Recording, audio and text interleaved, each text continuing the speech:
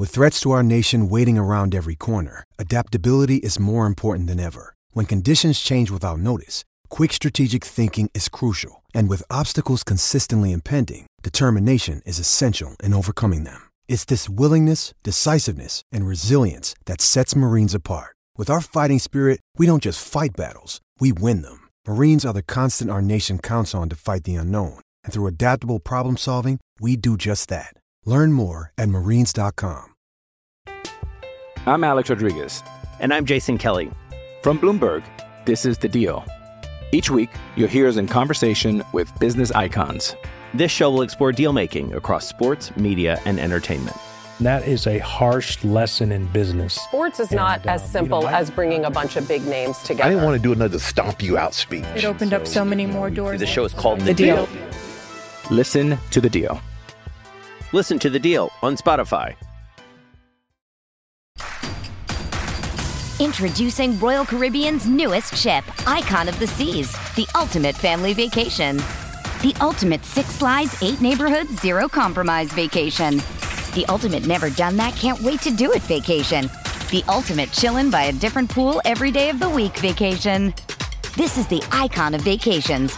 Icon of the Seas, arriving in 2024. Book today. Come seek the Royal Caribbean. Ships Registry, Bahamas. Hey, it's Conrad Thompson, and you're listening to Grilling JR with the voice of wrestling, Mr. Jim Ross. Jim, how are you, man? I'm good, Conrad. I'm ready to rock and roll. Finish out this compelling Lex Luger story. So we're going to pick it up today from, I think, WrestleMania 9, you told me. So that's right. Good. Yeah, the next time you would have seen Lex. I was actually there for that, believe it or not. So but we got good response on the last Luger show. He's a very polarizing character. It's one way of saying it, I think. So it should be a fun, as Urban Meyer would say, this is a deep dive. And as one of my best friends says, there's a lot to unpack here. Let's keep it rolling. I am pumped to keep it rolling and talk about the Lex Express and all that entailed. Lex Luger, I think when I was a kid, he's got to be one of my top 5 favorites. He looked like a real life action figure. Yeah. And of course, don't get me wrong.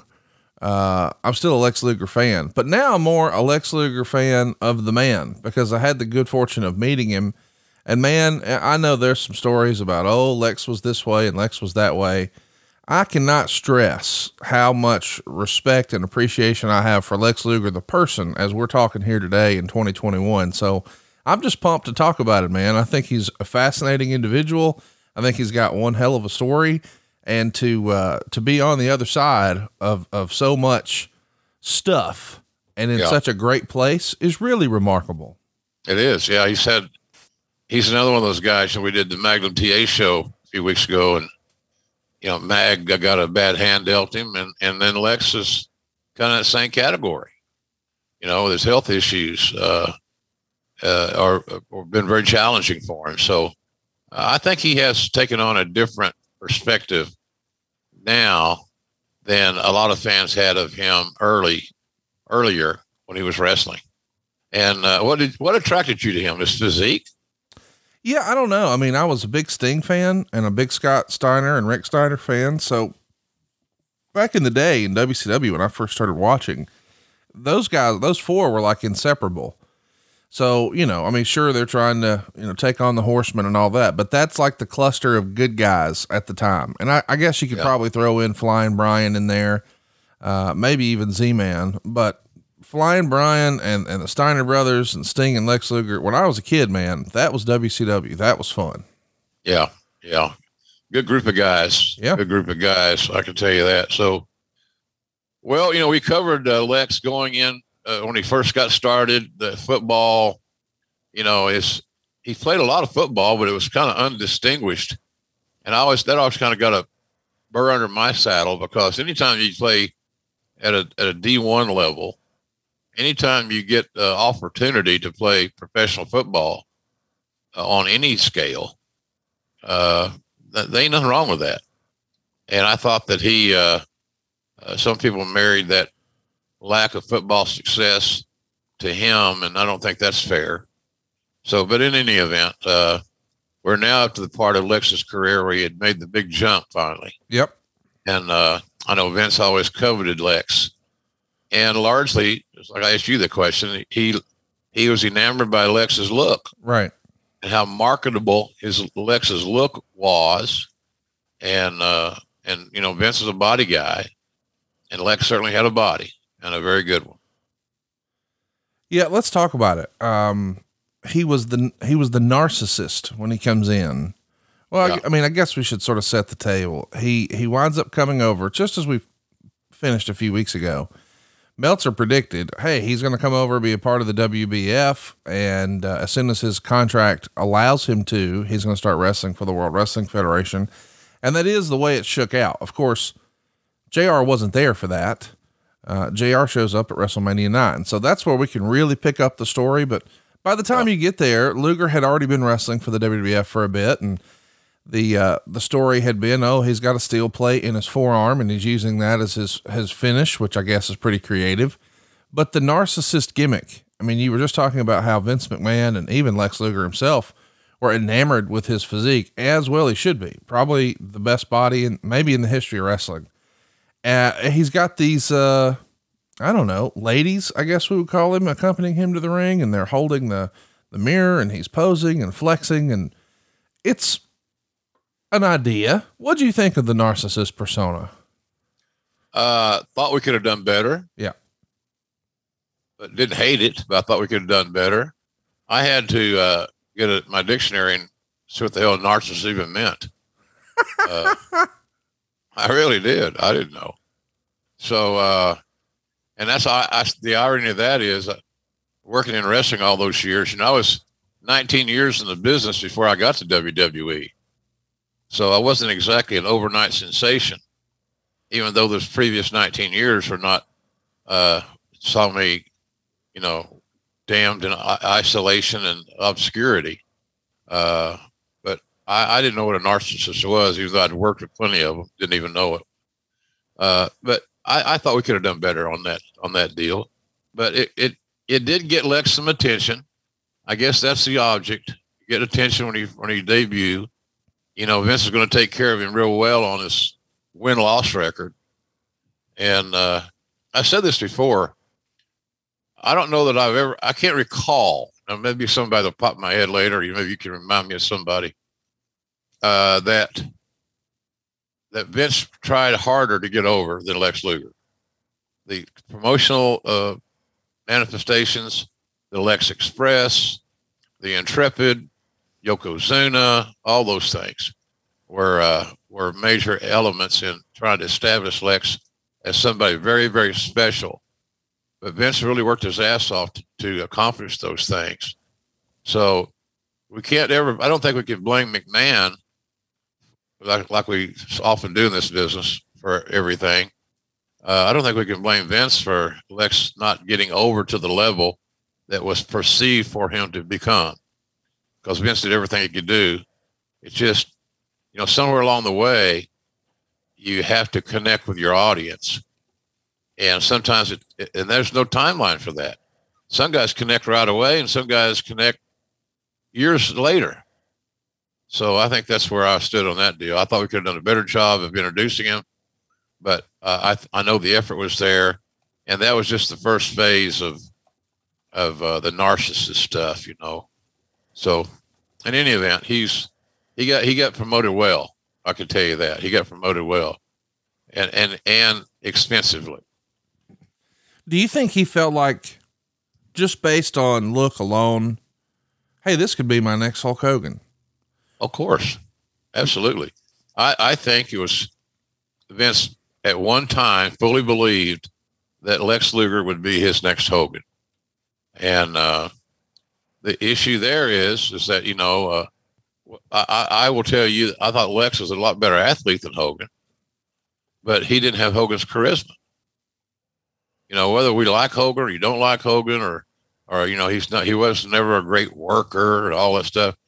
What is a great worker, Conrad? Right. What the fuck is a great worker? he applies the headlock correctly?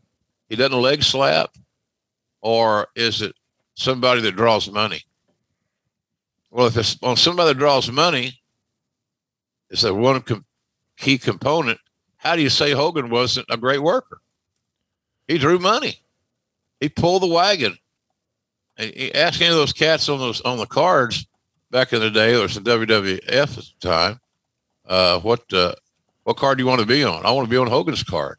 They get their booking sheets. What's the first thing they look for? Look for where's Hogan booked, and now am I on that card because we know it's going to draw. So I think that was the issue with elections, that charisma thing. And that's not a sin, by the way. I'm not knocking the guy. I mean, there's a lot of guys that didn't have Hogan's charisma. Few did, as a matter of fact. But I do think Vince fully believed that Lex had all the attributes as far as athleticism, primarily the look, and he was, could be articulate. He was a little different. He's a departure from Hulk, but I think that was the mindset. We may have our next Hogan, and so that journey began. I'm just fascinated by that Vince, who knows so much about wrestling, and boy, some of our listeners just laughed, but I mean, he understands how to promote and how to connect with the audience and what's going to quote unquote get over, or whatever you want to call it. But to just boil it down to, well, they cheer Hogan because he looks a certain way. And candidly, I'm only here talking to you about wrestling because of Hulk Hogan. I was a little Hulkamaniac, and now I'm a big Hulkamaniac. I'm a big fan of his. You're just big, Conrad. I am just big, but I'm just saying there's no, I don't see how you could make the leap to say, well, he's got a better body than Hulk, so he'll be just as big. And I don't think that was the case. Okay. I think it was a feel, same, maybe some of the same things that attracted you to Hogan. Yeah. The charisma is what got all over me. I mean, the silly hand gestures and, something, all that worked for me as a little kid, and Luger just didn't have any of those. I almost feel like Luger could be, I don't know, even comparing him to the Ultimate Warrior wouldn't be fair, because the Warrior had a fantastic body, but Luger didn't have the, I'm going to run to the ring and the crazy music and blah, blah, blah. Anyway, let's keep it going.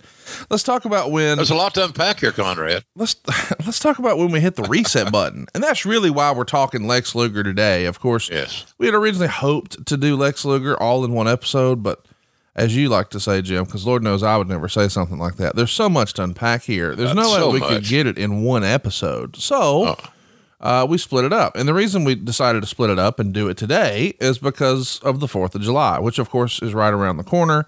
And that's really when the Lex Express is born. So the narcissist is put to rest.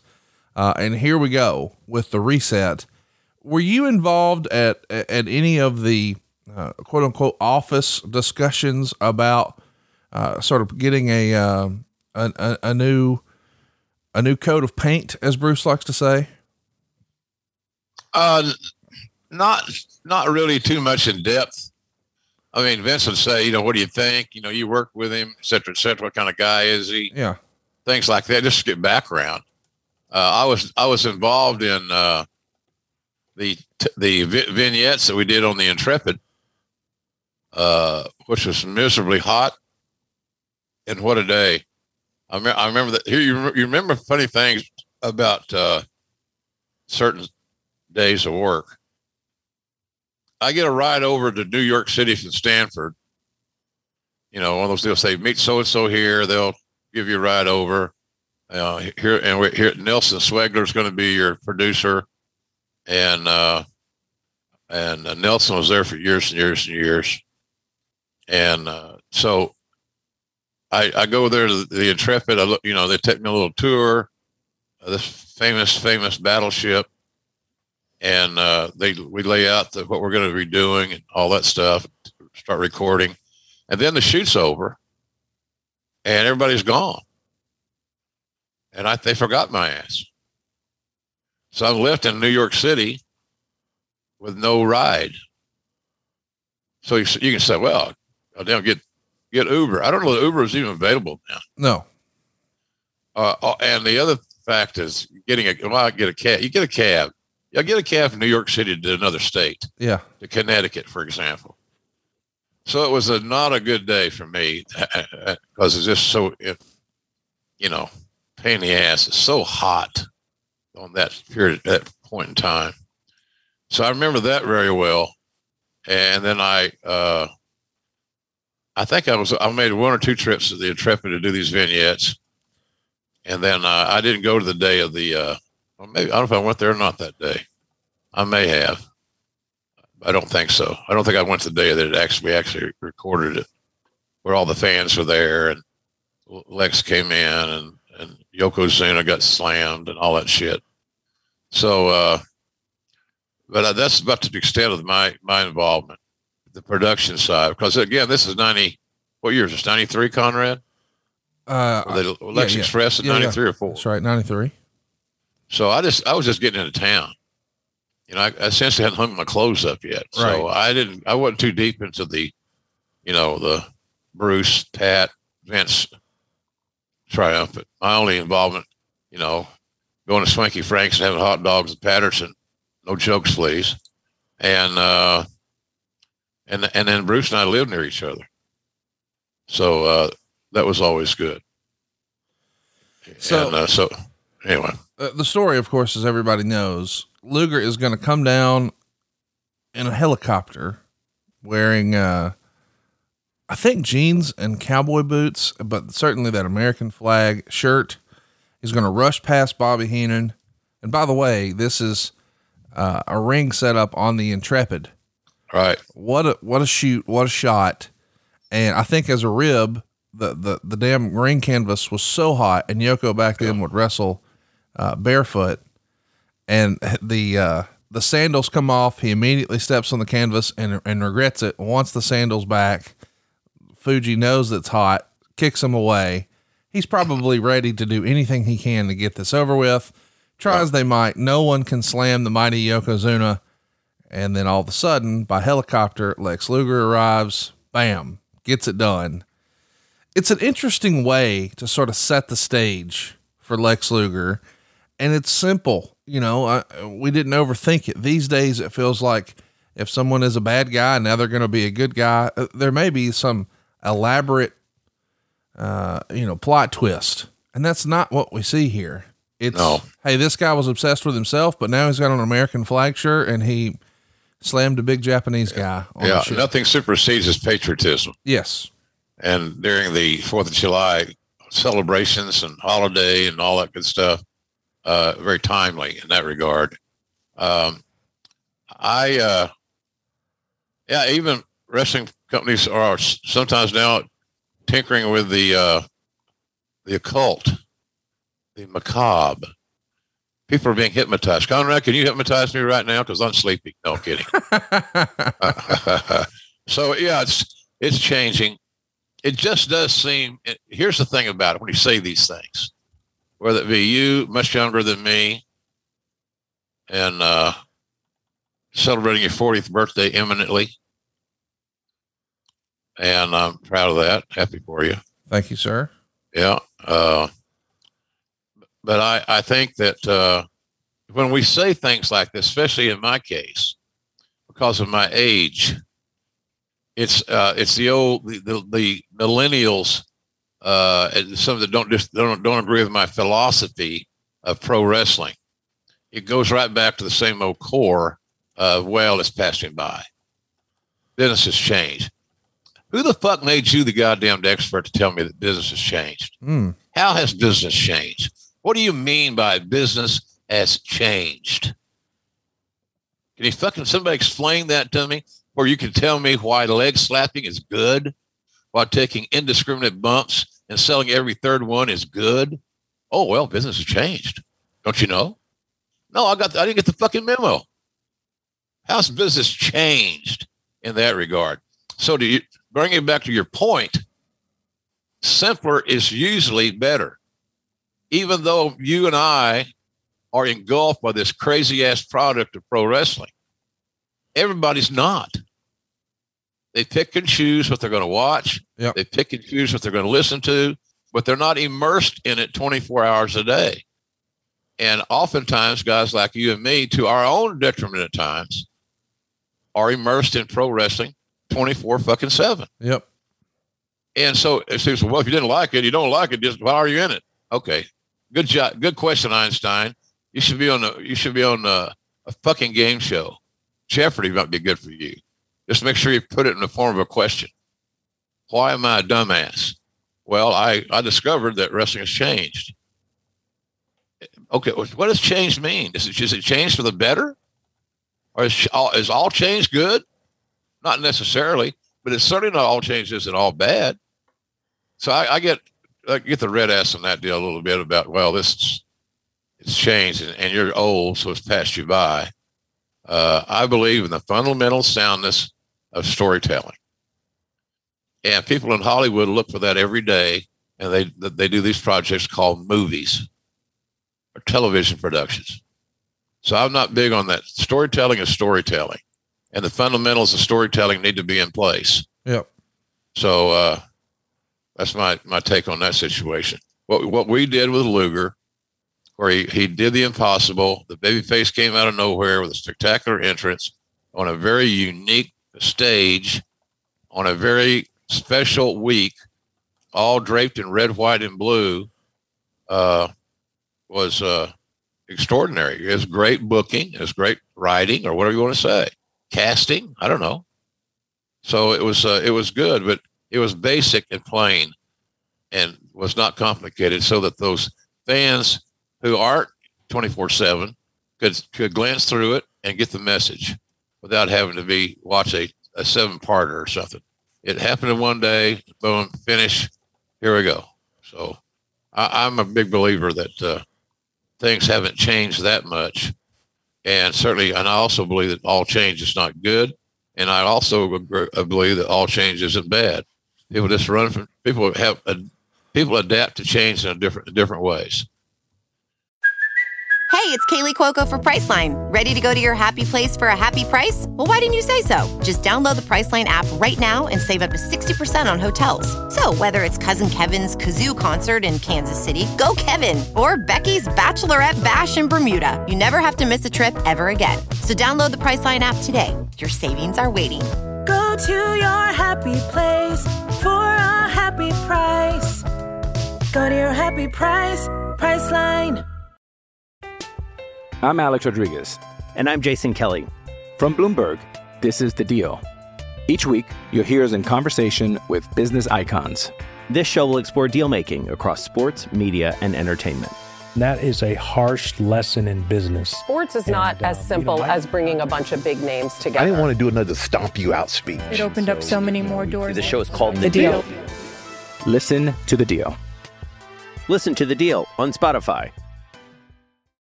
Talk to me about how you felt on the heels of this slam on the Intrepid. Like, you had worked with Lex, you had seen where WCW, and this has been well established now because we just talked about it, had fumbled with him a few times. Yeah. He gets to the top spot and they cut his water off, as Arn likes to say. And it happened over and over. I mean, it was silly. By the time it finally happened, it didn't mean as much. No. It felt like the time had missed him. Time had gone by and they missed their opportunity. Did this feel like, hey, this is it? They're going to do it for real this time. Or were you concerned, shit, man, this just ain't going to work. It never has. Well, no, I didn't think that. The never has part, I will concur with you. I thought that in Vince's machine, with all the people surrounding Vince, involved in creative and execution and television production and all these things, that if anybody could pull this off, it's Vince and company. So I was very open-minded that was going to occur, because again, you go back to look at what you have here. Look at the 8x10. Yeah. Look at the clip. Look at whatever you want to look at. He's pristine. He's tall. We don't talk about tallness enough, but he was 6'4", or something thereabouts. He may have been a little taller, 6'5", 6'3", I don't know. A great body, as we know. We've talked about that ad nauseum. Yeah. But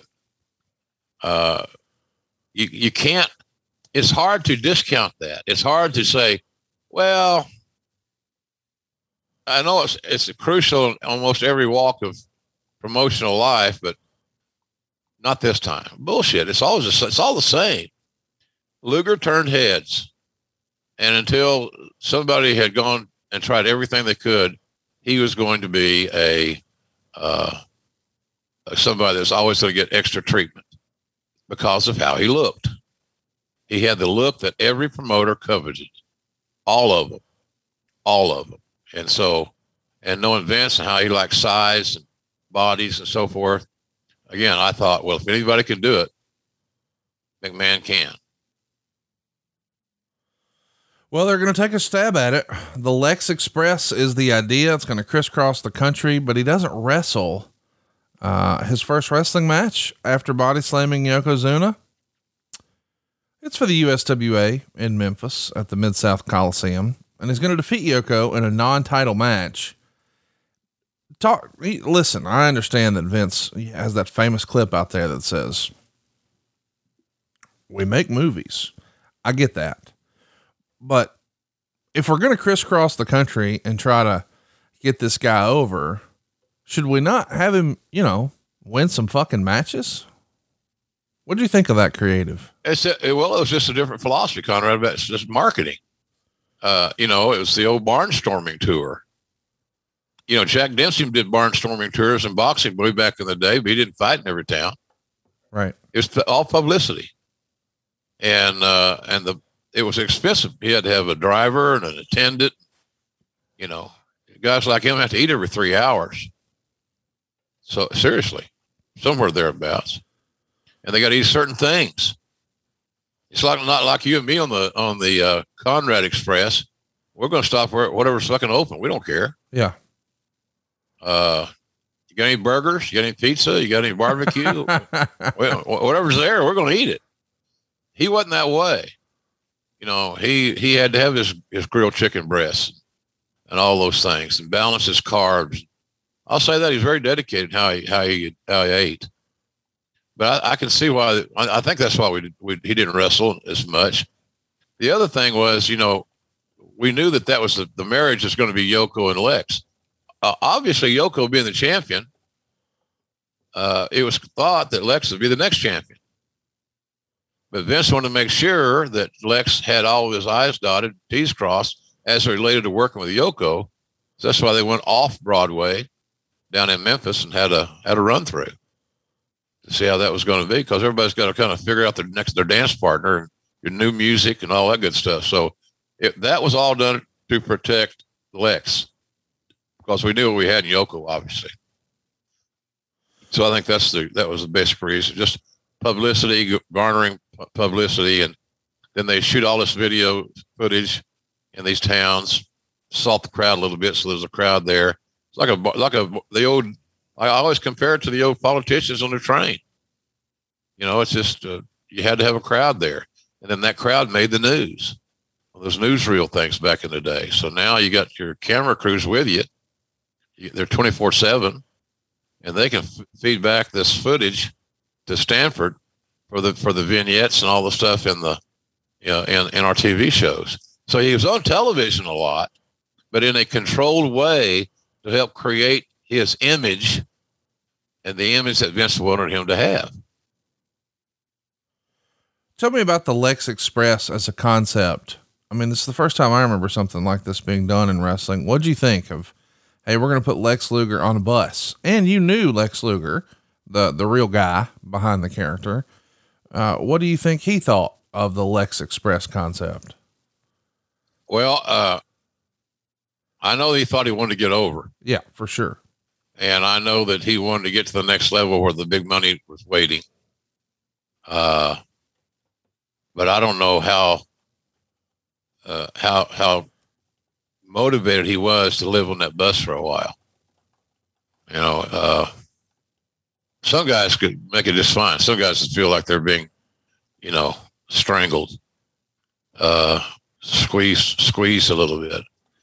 He never told me that exactly, but I know that when I would see him at an arena, he would say something along the lines, it's just good to get off the bus for a while.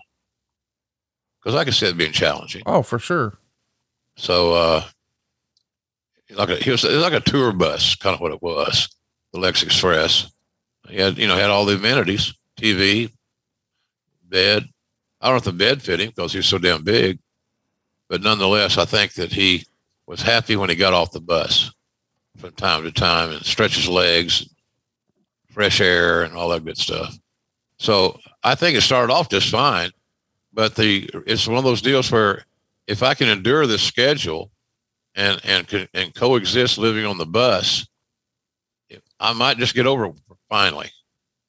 I think that's what Lex is counting on, just to get over, because he had Vince's eye, he had Vince's support, and Vince had, again, that Hulk Hogan image of, big muscular guy. Yeah. All that good stuff. So, but I'm sure it's challenging as hell. It would be for me. I can tell you that. What'd you think of the "I'll Be Your Hero" music video? Do you remember that? Vaguely. I'm going to play it for you, because I know that you're really excited about it. I am. I can tell. I'm glad I'm wearing darks. This is "I'll Be Your Hero." And it's a music video that they would put out. Was that an original song by Jim Johnson? I believe so. You always were there, always beside me. See the American flag waving, and then in the sounds like Lee Greenwood. Holding my hand every step of the way. I see that went right over your head. Oh, I'm a big Lee Greenwood fan. We grew up hearing that in school, and I'm proud to be an American. Oh yeah, that's it. Well, again, there weren't. McMahon wasn't sparing any expense or any resources. You write a song about the guy, you get him his own bus, his own tour bus, in a kind of a celebratory presentation. Again, I mentioned earlier, Vince, I don't believe, I can't recall anyway, ever doing more for a talent to hopefully get them over than he did for Lex in that era. It was extraordinary. That was the focal point of the company, was Lex Luger. I have the media, the posters, the merch, all that stuff. I'm fascinated by Vince in this dynamic. It almost feels like Vince sort of sees himself as Lex Luger. I know that sounds crazy, but follow me down the rabbit hole. I believe that Vince fashions himself as a super patriot. Would that be fair to say? Oh yeah. So in my head, hey, I'm your hero. I'm a man of the people. I'm all about America. I've got this great physique. I can defeat these other guys from these other countries. But he's even forcing the word hero here in the song, where he's trying to reiterate, hey, this is our top guy. This is our baby face. He is our protector. He is our superhero, if you will. And I don't know. I think there's a famous story out there that when DiBiase comes up to the WWF for the very first time, when he meets with Pat and Vince, when Vince leaves the room, of course, DiBiase says to Pat, what do you think? Because he's sort of explaining this gimmick, but he won't tell him what it is. And he says, I'll tell you this, if Vince were a wrestler, this would be his gimmick. And he's talking about the $1 Million Man. And I feel like eventually, if Vince were a wrestler, he would want to be this patriotic version of Lex Luger. He would want a body like that. Super. Yeah. Does that make sense? Yeah. All jacked up, looking great. Yes. Turning heads. Yes. Making people look in the airport, all those things. So yeah, I can see that, quite frankly. But yeah, Lex is in a good spot there. Again, it's not, we always, in these shows like this, like our podcasts in general, we look for the negative sometimes. I don't know whose fault it was, other than you almost got to go right back to the talent, because could the company have done anything more, Conrad, to get Lex over than some of the things that they were doing that were very unique in that generation for promotion and marketing? And we wouldn't be having a conversation like this probably if it had worked. If it had worked, it'd been one of the most brilliant rollouts of any pro wrestler ever. Yeah. but it didn't work. And I just think that, some guys are blessed with they used to say about Johnny Valentine. It took Johnny Valentine, one of the greatest workers of all time, the father of Greg the Hammer, all that good stuff. It took him longer to quote unquote get over than most guys coming into a territory. And some would say maybe even a year of his style was deliberate and physical, somewhat snug, to say the least. It took him a while to quote unquote get over, but once he got over, he was evergreen. He was over. And it would extend his stay in a territory, and that's what guys were looking for, because they wanted to be able to keep their kids in school, stay in school for a little bit more than normal. They wanted to hear less from their wives or significant others regarding packing up and traveling, because the wrestlers did a little of that. They went on to the territory and got started working, which generally the wives take care of the schooling, the packing, the moving, etc. So the boys had it easy. They're working their gimmick too with their own families more often than not. Sad to say. So, but if this thing had worked, Conrad, we would be talking about Lex Luger was a part of one of the greatest promotional tactics in the history of pro wrestling. Yeah. The bottom line is, at the end of the day, as we all know, not spoiling the ending of the story here, it didn't get over to the level that Vince had hoped it would. It wasn't, he's going to be the next Hogan level. It never approached that, really. So who do you blame? Right. Promotion, or this the fact that talent didn't connect? And I believe it's the latter. And that's not a knock on Lex. I'm like you. I admire Lex's where he is in his life right now, and he's changed his demeanor and his philosophies. He's found the Lord, and he's comfortable and he's happy, and that's really all that matters. If you're happy, yeah. And he seems to be happy living in a life that a lot of us would not have a hard time being happy in. So I don't know, man. I think that at the end of the day, the rush to get Lex over, some talents react well and are responded to well when they got the heavy push. Yes. There's that fucking word again. But let's be honest about it. At the end of the day, it's got to be the talent that connects to the audience. Mm-hmm. And Lex had an issue there. And I think we force fed him a little too much to where you start getting that backlash. Think about how the perfect babyface push was for The Rock, Rocky Maivia, and the people shit all over it. Too much. Let me up. And I think that's kind of where we were. Lex was in a let me up situation, but everybody was going to full speed ahead, and here we go, and damn the torpedoes. So I thought it was that might have been part of the situation too. Too much, too soon. Well, let's get to how we get going. Meltzer would, we're going to talk about SummerSlam. That's the big payoff, right? So we start with 4th of July. We're marching towards SummerSlam. We've got the Lex Express. We're hoping that our hero Lex Luger can conquer the evil Yokozuna. Yep. And it's supposed to be a big celebration. It does feel like with this kind of a big push, the cross promotional tour all over the country, a music video, et cetera, 2 months of this feels like, oh, well, he's the top guy. He's the Hulk Hogan. He's going to win the big belt, and he's got a world title shot at SummerSlam. So here we are. And Meltzer would say a guy called Lex Luger, who lost so much weight, he looked like he was really staying lame, showed up. Seriously, Luger looked right about 230, which is about a 65-pound drop in the past year and 30 pounds down in only the last few weeks.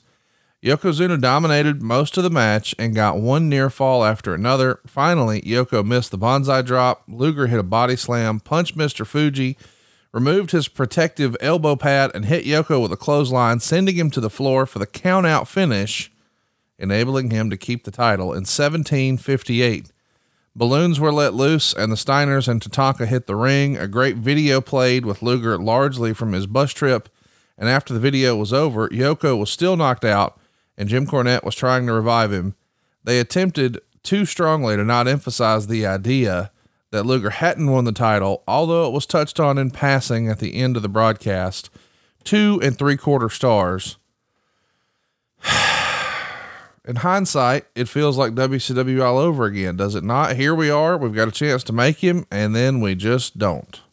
Yeah, I don't understand why the belt didn't change hands. You built to it. Yeah. People are expecting something along those lines, not a count-out finish. Right. I was not on the TV crew that night. I was with Monsoon up in the nosebleeds doing radio. So Monsoon and I did that show for radio, and Gorilla was neither one of us knew the finishes. Again, as I said many times, I work better when I don't know. I don't think Gorilla gave a shit. Right. He felt that Lex was not going to get over. And then when he saw the finish, which was news to both of us, it kind of confirmed what he said. He can't get over being booked like this. Yeah. You built it all up. You set the table nice and neat, pretty, place settings, all the silverware match, plates, all this stuff. Beautiful. And then he pulled the what do you call those? When he put a cloth down on the table, the old Martin Magic trick where you take the cloth and you jerk it, and it leaves all the plates and saucers on the table. Whatever, you know what I'm saying? Yeah. Maybe you do, maybe you don't. Maybe I'm insane. But we set the table, and then we screwed it all up. We'll never know. Maybe that's exactly what it took for Lex to quote unquote get over, become the champion and beat the immovable object. But we'll never know. Well, the stipulation going in is that Luger signed a contract that he only gets one shot at Yokozuna. So this is it. He won the match, big celebration because he won, but he didn't win the title. Right. And, I guess the idea is he's going to win the opportunity to have a rematch by winning the Royal Rumble. And this is a famous story that I guess we'll just jump into right now, that a lot of people believed Luger told some random stranger at a bar or restaurant who happened to be someone who worked in the media, "Oh yeah, I'm winning the world title at WrestleMania." And of course it didn't happen. Brett won the world title at WrestleMania. And there's even footage out there of at a random Superstars taping where Vince introduced Lex as a hypothetical. Hey, I could see it like this one day. That's the way he introduced it to the crowd, but it was filmed. So there's Luger with the Winged Eagle world title, the big belt at the time. I don't buy any of this Luger told the guy in a restaurant malarkey, but you heard that story before, I'm sure, right? Oh yeah. Yeah. I heard the story. Bob, like you, it was hard to believe. Yeah. And like you, Conrad, I don't believe it happened. Yeah. You know you need protein to fuel results, but it's not easy when you're drinking the same bland, chalky shake every day. Stop punishing yourself and get to GNC for the best protein in the game, including all the hottest brands and crave-worthy flavors that'll keep you coming back for more. We're talking protein that legit tastes like cookies, your favorite cereals, indulgent desserts, and more. So bust out of your protein rut and actually look forward to those shakes with unbeatable protein at unbeatable prices. Fuel your fitness with protein at GNC. Yeah. It's only a kick, a jump, a block. It's only a serve. It's only a tackle, a run. It's only for the fans. After all, it's only pressure. You got this. Adidas.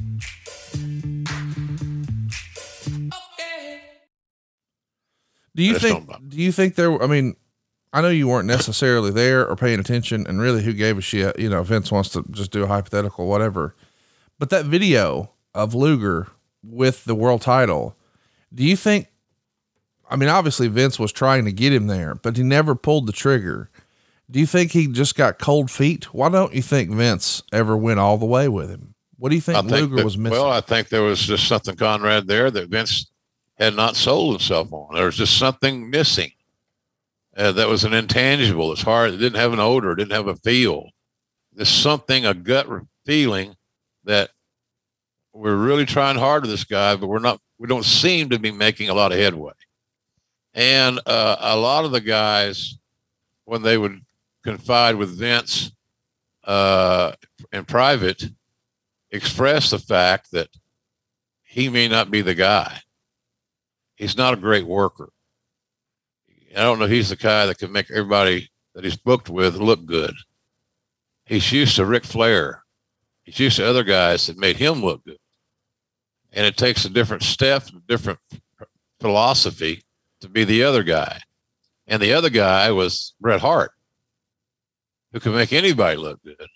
And it paid his dues, and certainly had more than once and several times over, I would suggest. So, I think when it came down to a debate, look, we all knew that Yoko could not be a long-term champion. He was morbidly obese. His health was going to become an issue. That's why under my watch, we sent him to the Duke University to weight loss. And because it's just a matter of time before he's going to start flunking physicals. And then when the wrestling was governed by athletic commissions. If you had a Las Vegas or a Nevada commission or a New York commission, for example, that wouldn't license him, then the other states are going to honor it. So all of a sudden we got this attraction that we can't use because he can't pass a physical. So we knew those days were coming. So all of a sudden we're looking for somebody to take that title spot. And, Brett's an Iron Man. Brett's Lou fucking Gehrig. I mean, he didn't hurt anybody. He didn't if he got hurt, he worked through it. So there was a little political things going on back there too, that, Lex was Vince's choice for the presidency, but he didn't have seemingly the overwhelming support of a lot of other significant people in the locker room, including Patterson. Patterson was a Bret Hart guy. And I've always admired his, Pat's judgment and his gut feelings on things. And when you stop and think about it, yeah, Bret Hart's your answer. That's the guy. So he didn't have a bus. He had a rental car. And he did okay with it. So I don't know. I just think that everybody kept thinking Lex was going to step up. But Lex, they may have also thought, well, he believes he's already been anointed.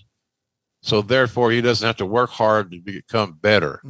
He's not as good right now as he needs to be for this role. And I think that feeling in general permeated the locker room. Well, let's talk about where we are here. Somehow he gets himself involved with Ludwig Borga. What do you think of that creative? We're going from working with the mighty Yokozuna to Borga. Well, Borga and Luger had a lot in common. They looked great on an 8x10. Okay. And Borga was a foreigner. He was cold as ice and willing to sacrifice. Oh, gosh. Oh, yeah, I know. Oh, gosh. Don't let him start singing, Conrad. Oh, Bruce does it every week. And I'm like, I don't know what we did to deserve this, but. Well, does Jarrett sing every week? No, he's a terrible singer. Well, Bruce is too, but Bruce has no shame, as you know. No, none.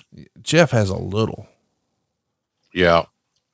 Well, compared to Brucey, I got you. Anyway, they wound up working a program together. You and I haven't ever spent much time talking about Borga. Did you spend any time with him? Not much.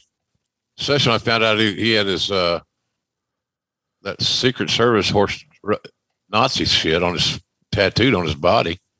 I was going to ask if you knew about that, and there you do. I did. I saw it. And then when I talked to Vince this week, what the fuck are we doing?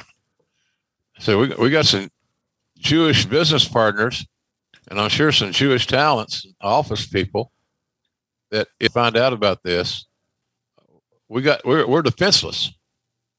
It's not like it was drawn on there with a big pen. It's a tattoo. It's permanent. And that led to him leaving our employ.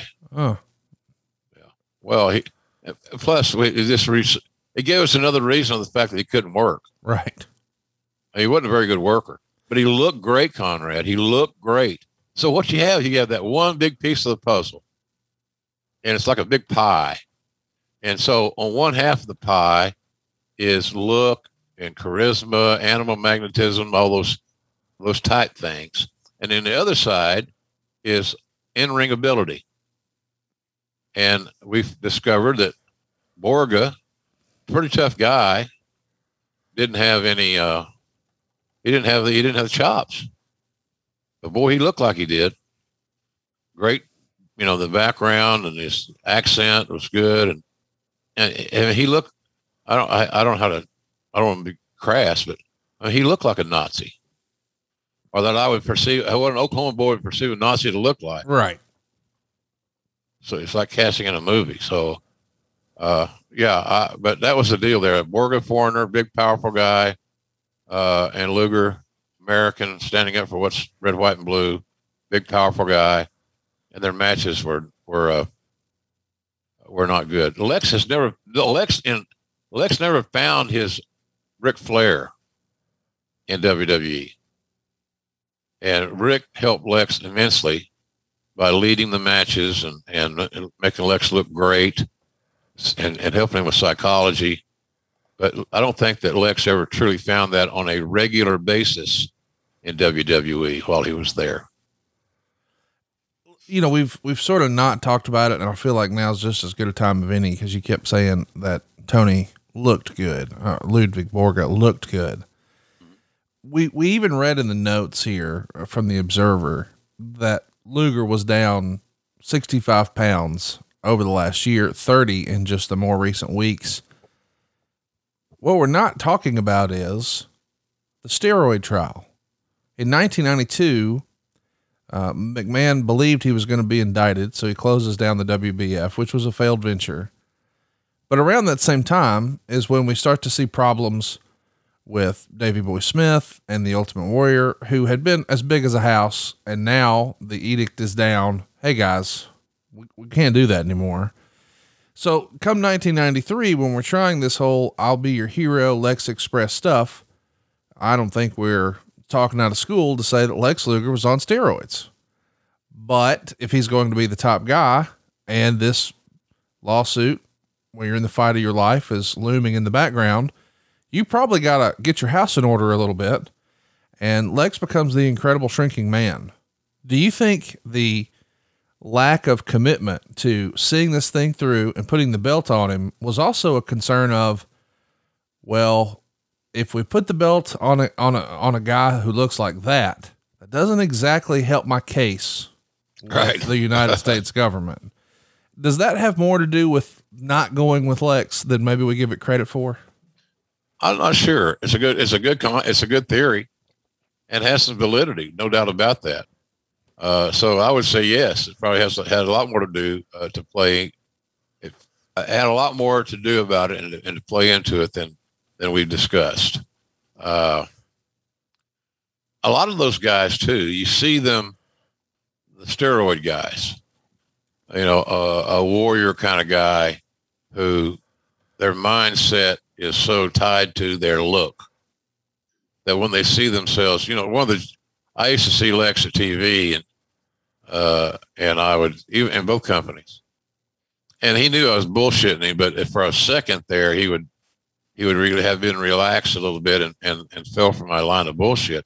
But I see him all the time and I say, hey man, are you feeling all right? Yeah. What do you mean? I said, oh, nothing. Oh, really? What do you mean? Well, it looked like you might have the flu or something. You look like you lost a lot of weight. Then not walk off. And that would bother him. Of course. They were so dependent on their look because they knew that they weren't that great bell to bell. They weren't great enough bell to bell to, you know, they weren't great enough bell to bell to just let that work be the foundation of your career. Because now they're looking at their physique is so much a part of their presentation. And a lot of guys, when they had to come off the sauce, they lost a lot of confidence. They thought they lost their ace in the hole. Well, I might not be the greatest worker. I might not be a Funk or a Briscoe, or some of that stuff, or Flair, Shawn Michaels, but in that era. But at least I look good. So when they go off the sauce, they still look good, Conrad. You and I would take Lex Luger's physique 30 pounds off right now. Yeah. If I had his physique, I'd do this show shirtless. Yeah. Pantsless too. I know you. Yeah. You'd just be down at the pool all day flexing. Yeah. That's silly. So I think that steroids can have multiple facets to your psyche. I know a lot of guys that want to rationalize and say, well, I do the steroids, or I've done the steroids for recovery. And I'll say, okay, I'll go out on a limb here and give you that. But let's be realistic. You're doing steroids because of how it makes you look, not how it helps you recover. And I think that's kind of what Vince saw with Lex. You know, he wasn't the same head turner at smaller size. Downsized Lex Luger was not as impressive walking through the airport as a bigger Lex Luger, if that makes any sense. Yeah. So I think that's kind of where that's where that story kind of comes together as far as the steroids are concerned. Personally, I'm not against steroids. If you're under doctor's care and you're getting all your blood work done and you're adhering to the medical practices that you're being managed by a doctor, have at it. But other than that, you know, if you're self-medicating on anything, that's wrong. And if you're using the steroids as, if I just got on the gas, I could get over. Total bullshit. Well, if I get on the gas, I'll get over. Total bullshit. I've always believed that. But at the same time, it sounds like an American politician. I do believe that if they're properly managed and under doctor's care, it's not the end of the earth. Well, it is the end of the earth, or so it feels like for Luger here, when he's quickly going to move to the back seat. Yoko and Taker are sort of married here, and Luger's going to be fighting the Un-Americans, and the Taker Yoko program gets real hot. And now there's a bunch of cheers for Bret Hart. It feels like Bret is firmly in the catbird seat to be the next big star. It's not going to be Lex Luger as the next Hulk Hogan. When do you remember that sort of settling in on not just Vince, but the rest of the office? Because it does feel like we're looking for our next Hogan. Right. And we're not sure that Lex can be the guy, but we're giving it the old college try. But then Bret sort of reemerges as, no, it's still Bret. It's going to be Bret. And it was a stop and start for Bret. They had tried this before, and Yoko beat him, and Hogan came back, and we've covered all that with WrestleMania 9. But now it feels like, okay, we've come to our senses. It really is Bret. Do you remember there being a time when that happened? One moment, no. I know it would have been after SummerSlam. Probably was before SummerSlam, because if the commitment had been made, Conrad, to go with Lex, it would have been decision would have been made prior to SummerSlam whether you're going to have the match for the title between Yoko and Lex. So I'm saying that sometime that summer after the Intrepid and before August, the jury came back with a a guilty verdict. We're not gonna go there. And again, and I applaud Pat Patterson. You know, Pat was such a devotee of Brett's. And a lot of us were. A lot of guys who are kind of older school believed in Brett's working ability. The fact that he didn't hurt people, as I said earlier, the fact that he was durable, fundamentally sound, and he was not a spot-oriented guy. He was a wrestler. And that's why he got over, and we still talk about him. Not because he could do a Hurricane Rana and slap his ass on a headbutt. Right. It was just the fact that Brett was that good. And I think it's just unfortunate that he was never given, until later on, the credit that he deserved for being arguably the best in the world. There was a time there where, you know, well, it's always Rick, it's always Sean, it's always this guy. Hey, what about this Bret Hart guy? I wouldn't want to leave him out of any discussion who was one of the best workers ever. That would make no sense to me. So I think that somewhere along that summer it was discovered or realized, whatever, that Lex was not going to be the answer, unfortunately. And but you know, Vince not the kind of guy that's going to say, "Well, we spent all this money on it, Conrad. We got to continue on to steer the course." McMahon is big about cutting his losses, and when he's off something, he's off something. I can tell you from experience. So, and he doesn't need a specific reason; it's just a gut feeling. And he would always say to you, he's told me this many times, my track record's pretty good, JR. My track record's pretty good. And it is. Because look where you are in the market share globally. It's not just like you run your little Northeast territory. Right. You're the world is your territory now. So I think you've done pretty well with your track record. Well, the Royal Rumble, it's well remembered for the double finish. You know, you've got Luger and Brett touching at the same time. It's got to be a little nerve-wracking from a production standpoint, but they pull it off.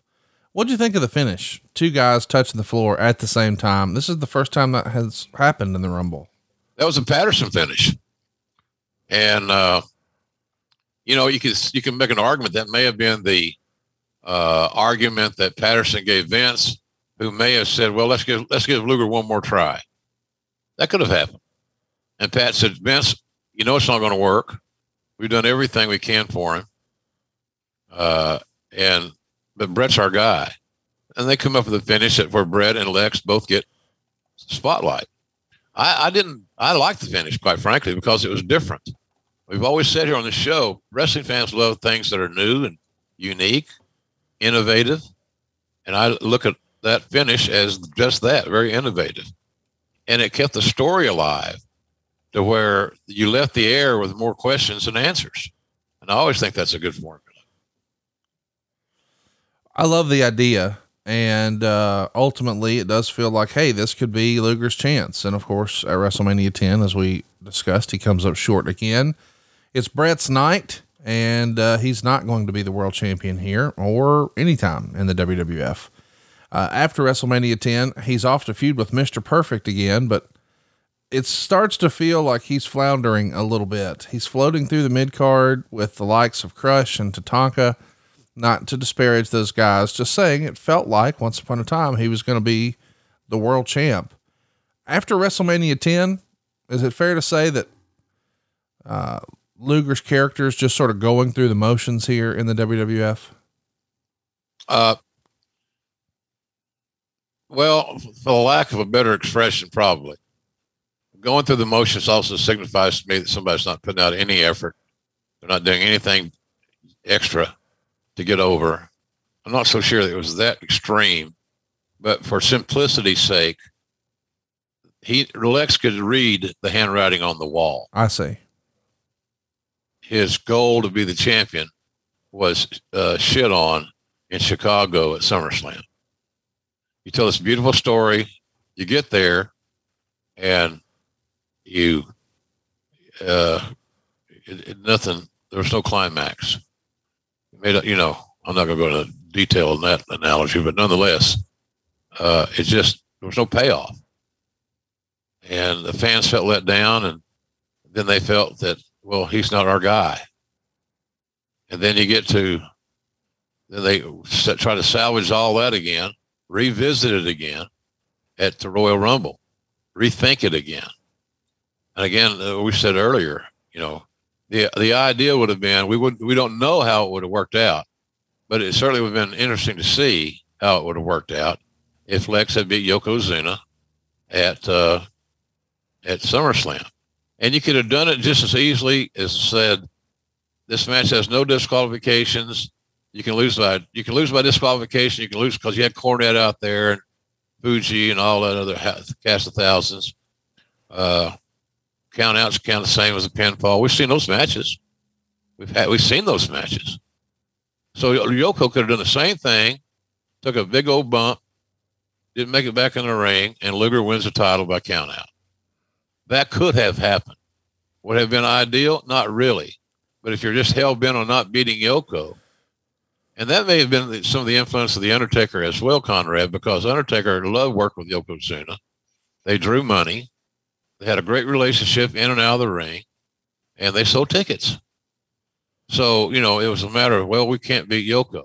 It goes back to where when wrestlers are really, active wrestlers are really involved in the creative, sometimes it's not totally objective. They're looking out for their own, you know, who's going to butter my bread, so to speak. So there's a lot of backstage stuff that goes on and things like that. But I believe that, I think Vince had heard enough from Patterson and maybe even Bruce, I don't know, that it was time to move on from this project. It's just not going to work, Vince. And, you know, he hates to give up on shit. That's why I think probably he rethought, and then he said, well, let's try this at the Rumble. Come up with something, Pat.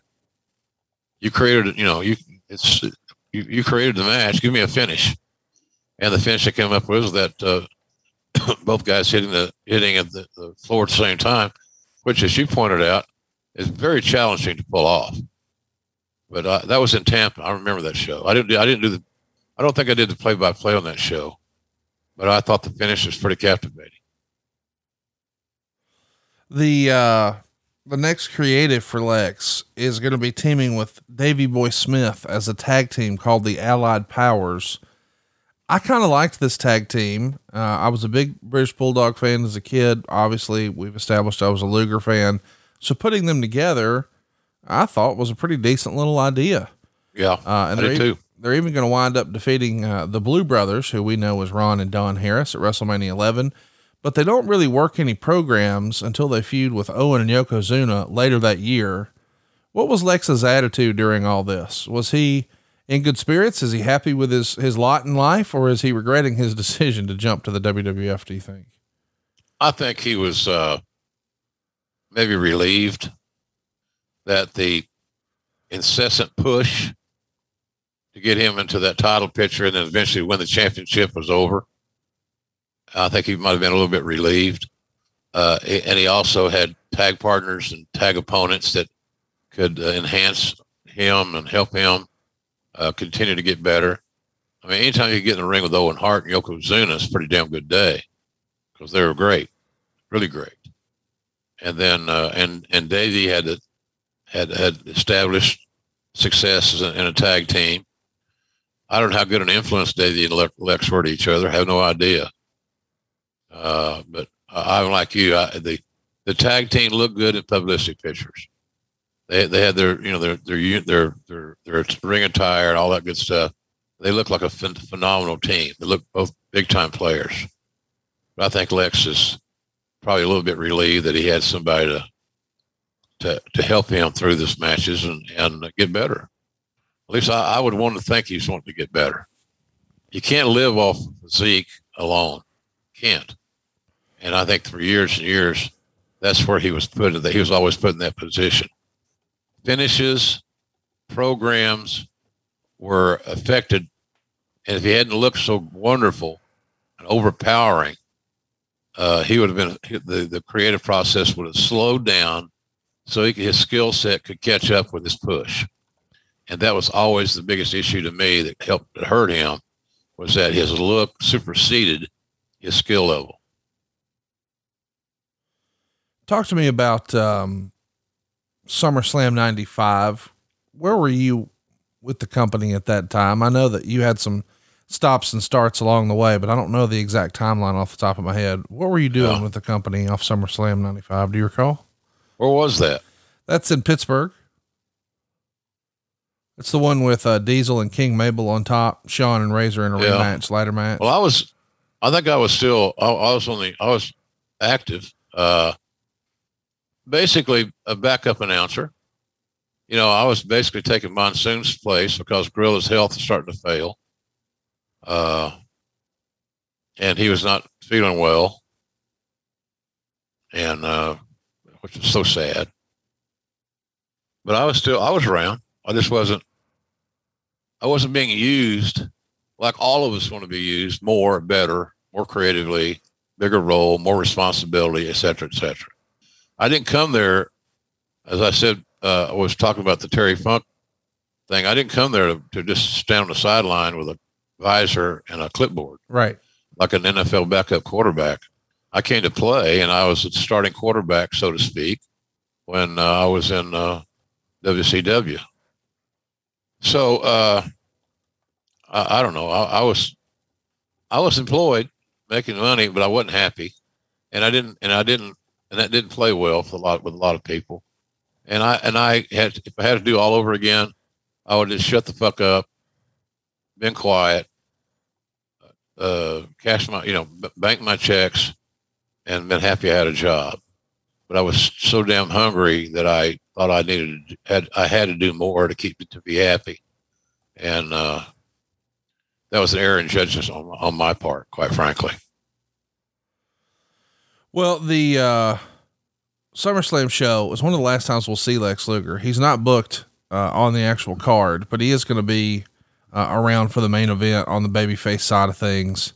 But very quickly, we have a problem with Lex Luger. He's going to wind up jumping to Nitro.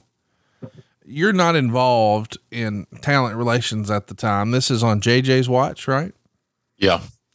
And I'm curious from your perspective, somebody who has been up and down the road with Lex for a long time, dating back to the Crockett days and whatnot. Was Luger sharing any of his frustration or unhappiness or anything like that with you? Or was he playing everything really close to the vest? Very close to the vest. That was one of the issues that one could perhaps point to that led to the locker room becoming strong Bret Hart supporters. Lex, I've always thought Lex had a good heart. And we're seeing that today. But he also was very introverted and very insecure. So therefore, he being so introverted, and he can laugh, I guess. Well, how can a pro wrestler be successful and be introverted? Very good question. It can happen as long as when the light comes on, the camera, that red light comes on, that they can perform. But he was very quiet, so I didn't get any intel from him on those things whatsoever. But you didn't take a detective to figure out that he was not happy.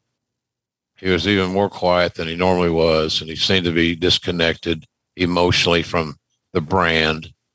And, his dream of being the WWF champion was never going to happen. He realized it. Everybody else around him realized it. And so that great big push he had with the buses and the Intrepid and the helicopters, all that shit was just a memory. And it wasn't wasted, but it was a experiment that didn't come to fruition. He had a hard time with that and some of the boys, misery loves company, so if somebody saw somebody else uncomfortable or not happy, then all of a sudden private conversations would be held that would lead to bringing that topic up and adding salt to the wounds. It's sad to say, but that's kind of how the business works sometimes. So when you find out, or how do you find out? Are you watching Nitro when he shows up? Yeah. I can't remember if it was leaked or something. I don't recall exactly the details, but I think, I don't even know I was watching Nitro at that time. Now that I think a little bit more about it, but I know that I got phone calls, things of that nature. Did you see Nitro? Did you see Luger? Whatever. And again, you know, he makes this great first impression. He looks great, but, you know, I wasn't aware of his contractual issues, good, bad, or indifferent. That, you know, like I said, you said earlier, JJ was in charge of that, and I'm not blaming JJ. I'm sure JJ wanted to take care of business, and get the contract handled, but it just didn't happen. And I can guarantee you, Vince Patterson had Bruce probably, and I'm not pointing fingers at those guys. They had to be aware that this contract was up, and he was out of contract. Right. And that's, you know, I had the same experience I had with Jeff. You know, just bad timing, and at the end of the day, it seemed like it was maybe meant to be. Hell, I don't know. But some people know. It just doesn't pop its head up. So, oh my God, I didn't realize this. They realized it. They knew. And maybe they didn't care. But I think the last thing they thought was that he'd just walk out and then walk in to the Mall of America in Minneapolis and be reintroduced as a WCW talent. I'm curious to hear, you've told me, or you've told the world a little bit about the whole Jeff Jarrett situation before with his contract expiring, but let's talk about here with Lex. When that happens, let me hit the reset button on the conversation. Sometimes when an injury happens in sports, that injury represents opportunity to other guys on the team. If the starting quarterback goes down, now there's an opportunity for the backup quarterback to really finally showcase what he can do. It created an opportunity for him. So when JJ is running talent relations and handling contracts and things like that, and this one apparently slips by him, at least that's the way it's been framed when Bruce tells the story on Something to Wrestle, does an eager Jim Ross think, hey, there might be an opportunity here because the old man's not going to like that, and I kind of want to do a little more office stuff and dig my roots in here a little more? Does that even cross your mind, or do you not see it as an opportunity? Didn't see it as an opportunity whatsoever. And I have a hard time kind of coming to grips that, with Bruce, and Bruce is there, and he's got the great defense. I was there. JR wasn't on the inside. It was Pat and Vince and I, blah, blah, blah, which is true. But I just never had I didn't look at it as, oh, this would be a great opportunity for me. You know, it just didn't sit that way. And I also don't believe that JJ was the only one that didn't know. If so, then that was a major, major error. But JJ was always very meticulous and detail oriented. And a lot of the information contract comes from the legal department. Right. Hey, by the way, so-and-so's contract's up in 30 days or 60 days. I had all that when I was doing it. I had the whole roster, what everybody made, the contract start, the contract end date, all that stuff. So I'm not just being argumentative regarding Bruce, whatsoever. You know, I'm not sassafrassing his ass. Whatever the fuck that means. Anyhow, so no, I didn't look at it that way. Well, you know, JJ didn't get fired for that. No, Conrad. JJ quit, by the way, not here, a little later. JJ's going to wind up quitting. I didn't mean to say that JJ did a bad job or anything like that. I just know that you had challenging times so far in the WWF at this point.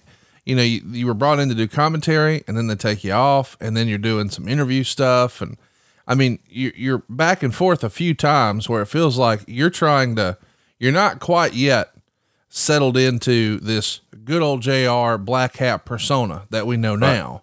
Correct. And now, of course, you're regarded as the GOAT, but back then it felt like Vince was not all the way sold on Jim. And I just know enough of you to know that you want to prove your worth. You want to prove your value. You want to load the damn wagon, blah, blah, blah. So in my head, it's like, hey, you know what? If this slipped by, maybe there's an opportunity for me to help here. And if I can, I see your point, but I didn't feel that way. I didn't want you to think I was trying to angle to say, oh, take JJ's job. It's more of a matter of maybe I could be of assistance here. Cause I had no idea JJ was going to leave. I see.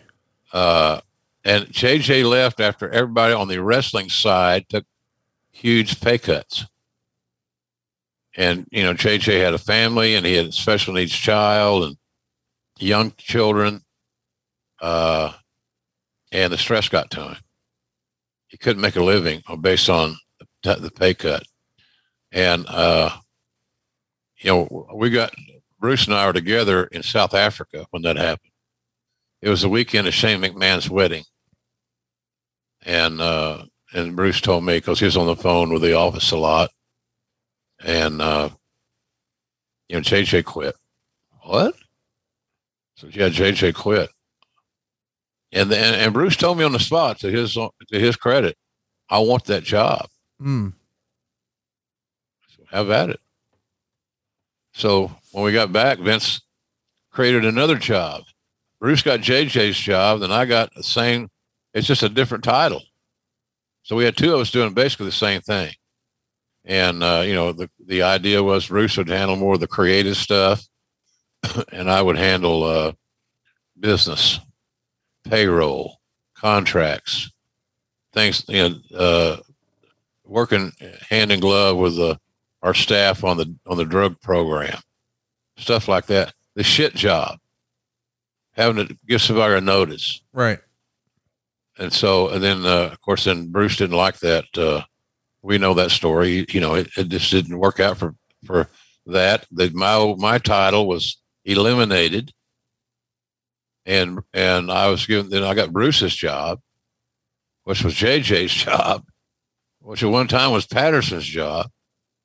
And so that's kind of where that was. But, you know, Vince took care of both of us, you know, that we're going to get a chance to spread our wings and help rebuild our department.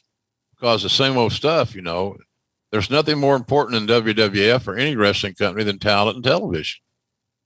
And so we both bought into that concept, and sure, that's how that was. But no, JJ's departure was abrupt and surprising.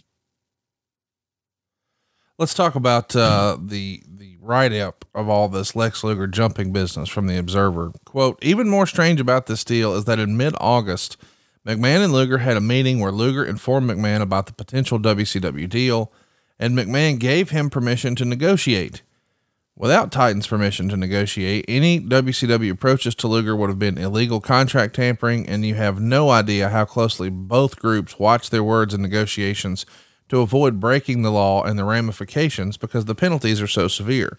Given the environment that the WWF WCW situation has turned into, it's hard to fathom why McMahon would have given Luger the permission to negotiate at that point in time. However, it is still said after the original negotiations fell through over a large difference in money, Luger informed McMahon negotiations fell through and he was put in a semi-prominent position. He did the Weird Angle at SummerSlam and was a focal point of the Superstars tapings 2 days later. Plans for Luger were to have been working the next several months as the number 6 singles babyface behind Diesel, Shawn, Undertaker, Brett, and Razor before a possible or probable heel turn in early 96. Let's just time out for right there. When you were running talent relations, I understand part of the game is we got to have good guys. We got to have bad guys. And you need top good guys and you need top bad guys. They got to be able to work against each other. Right. But when I read the number 6 singles babyface behind, and then he lists guys, did you ever make a list like that in talent relations? No. Okay. I mean, it was unwritten. Yeah. But I never made a list. Yeah. You know, the thing about booking a lot of events, Conrad, you went along with what the TV storylines were doing. Right. It was easy to see what was being prioritized. So whoever's getting the most television time in the most productive way, and had a marriage with some other talent on the roster, that's what would be booked on the house shows. I didn't go like, if Lex Luger had a program with Ludwig Borga on television, that's what you're going to see at the house shows in some form. So I didn't go all cold, because if not, you're booking cold matches in the house shows and expecting to sell tickets. Why the hell would that happen? Right. So no, I never made a list like that. Maybe I should have. I didn't. Did I ever recall? I also want to mention the reason this war has heated up is, again, Nitro's coming up head to head with Monday Night Raw. And for years and years, the WWF has been so far ahead of WCW, they've lapped them twice. I mean, they're not real competition. But now, when it feels like, well, damn, TNT's a big station and they're going live every week and they're head to head, it feels like, okay, maybe we do have some real competition here. And yeah. Luger, even though he hadn't been the top guy, is a valuable talent. Meltzer would continue. The claim is that after Luger and WCW reached their verbal deal on August 31st, Luger called McMahon up the next day, but never told him about any negotiations or informed him of anything. Luger continued to work the Canadian house shows through the Sunday night before he showed up on the Nitro in Minneapolis. Luger never called McMahon after August 31st. And as of this past weekend, he still hadn't called. So I have a question for you on that. Yeah. So Meltzer apparently is either talking to Vince or Lex or Bruce or somebody, right? I mean, how would he know that? Right. He did a deep dive. He unpacked his shit and there it was. Yeah, I was not involved. That was a Vince deal. And again, I wasn't in the position to affect it, yay or nay. And I think that was and that's why I think Vince eventually sought people to reorganize that talent relations department. So when JJ quit, it gave Vince the opportunity to fix what he perceived that needed to be updated and reevaluate our roster. And are we getting our value for the people that we're paying, et cetera, et cetera. So that's where I came in, along with Bruce, obviously. That was kind of our goal to make we got to quit repurposing people. We've got to stop repackaging people. That's not new. People want new, as I said a zillion times, and we weren't giving them new. We're just giving them repackage. Again, that coat of paint, teach them a new hold. Yeah. Get them some new boots, create a new finish, whatever. But it was still the same person. And at some point in time, you just got to tag out. This episode is brought to you by Hyperice, the leader in advanced warm-up and recovery technology. They have tons of innovative products, like Venom-heated wearables to help soothe sore back muscles, Normatec compression boots to speed up recovery and increase circulation, and Hypervolt massage guns to improve mobility. Loved by athletes like Naomi Osaka and Erling Haaland. Try them yourself. Get 10% off your order with the code MOVE at Hyperice.com. This episode is brought to you by Pepsi Wild Cherry. Pepsi Wild Cherry is bursting with delicious cherry flavor and a sweet, crisp taste that gives you more to go wild for.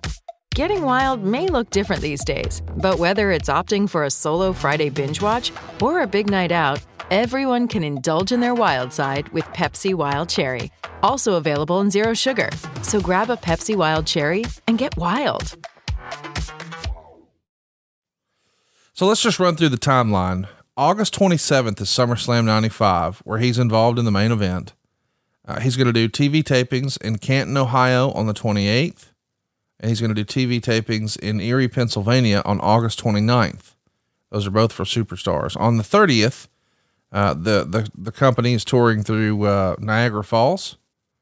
He's in the main event, by the way, tagging with Shawn Michaels to take on Men on a Mission. And the next day, the 31st, they're in Nova Scotia. And again, Luger's in the main event. On the 31st, they did a double shot. There's a show in Ontario, another show in Ontario on the 1st.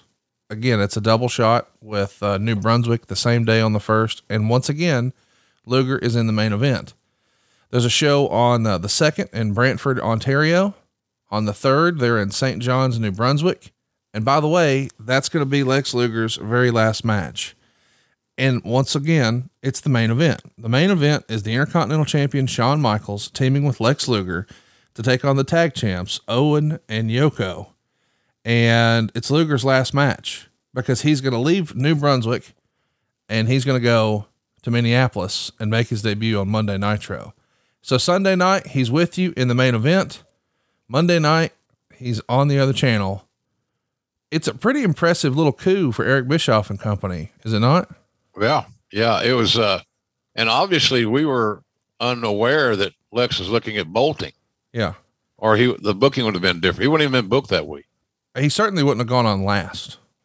Oh, so, yeah, it was a pretty good, get for Eric, and the plan worked very well. It seems to me like, because again, when Luger walked out, on Nitro there in Minneapolis, it was a big deal. It was a big surprise. Like, one of those, well, if that had been now, it would have been trending that night. Big time. That's such a big deal anymore. Trending. So anyhow, yeah, it was a well-kept secret. It was a good get for Eric. A well laid out plan that they worked to perfection. When Lex leaves, I mean, obviously he's working in the main events, but did you see it as a loss? I know that sounds really ugly and I don't mean for it to, but Bruce has sort of explained on Something to Wrestle that when he and Pat see the monitor and see Lex show up, supposedly Pat says, he's their problem now or something like that. I can see that. Chat me up though. Did you feel like, God damn, what could have been? He slipped through our fingers. We lost him. Or no. Was it okay? No, we tried everything, Conrad.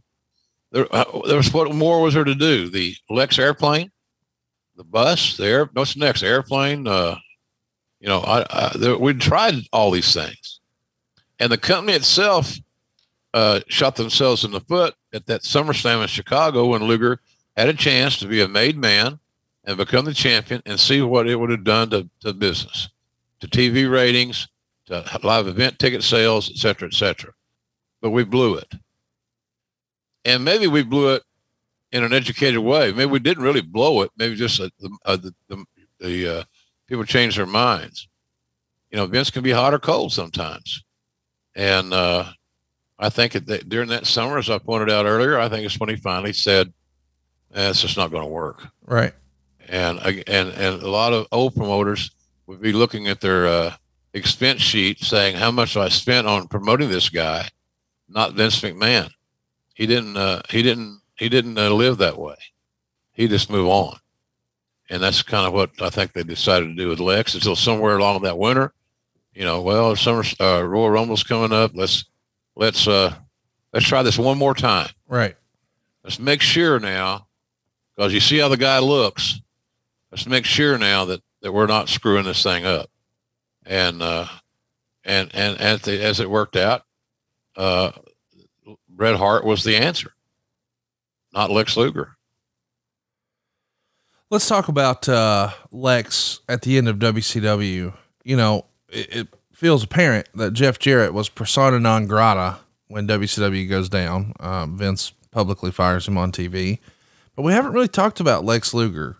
Was there any interest in Lex? I mean, we know that Buff gets a shot. Why didn't Lex get a shot with the company? Was he even discussed? I don't know if it was discussed very seriously, because, the old leopard doesn't change its spots. He's a high dollar, guy that's not a top guy. Okay. He'd been perceived as a top guy. Again, look at the cast of character. Look at the team he was on in WCW before WWE. Yeah. He had your father-in-law that made him a star. He did. And so, credit to Nate's on that deal. As I said earlier, he didn't have his nature boy at WWE. He didn't have one of the most respected guys in the entire history of the business, taking him by the hand and trying to lead him to the promised land. So I think that we'd probably, in a short answer would be, the ship had sailed. We were done. So I don't remember any. I don't remember any serious discussions about bringing him back in for his second run after the Minneapolis Nitro thing. Not at all. Chat me up.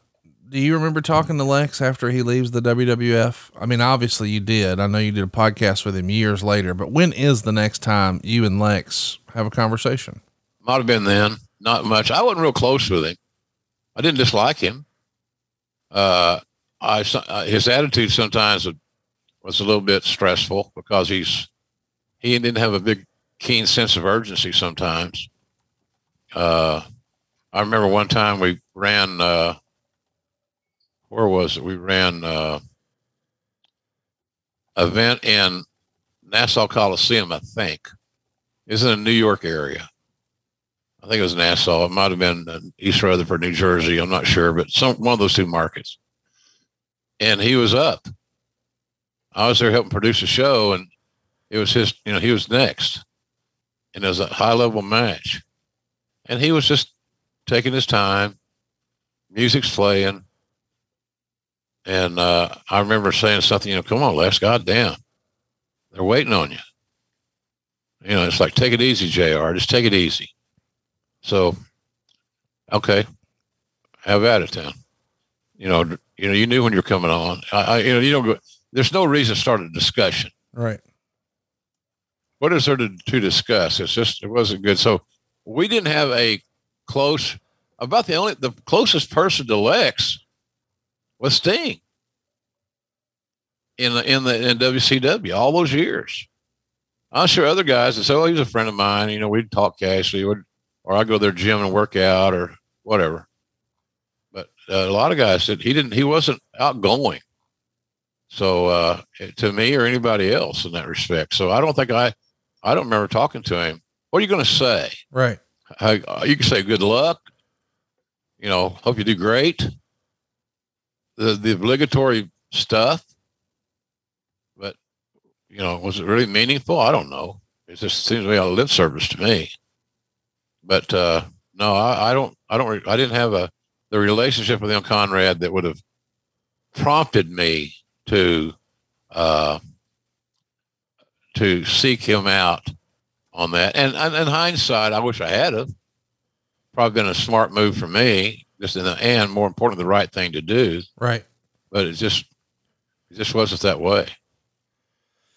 There's no way for us to talk about the Lex Luger story and not address one thing that I think he's sort of been handled unfairly with.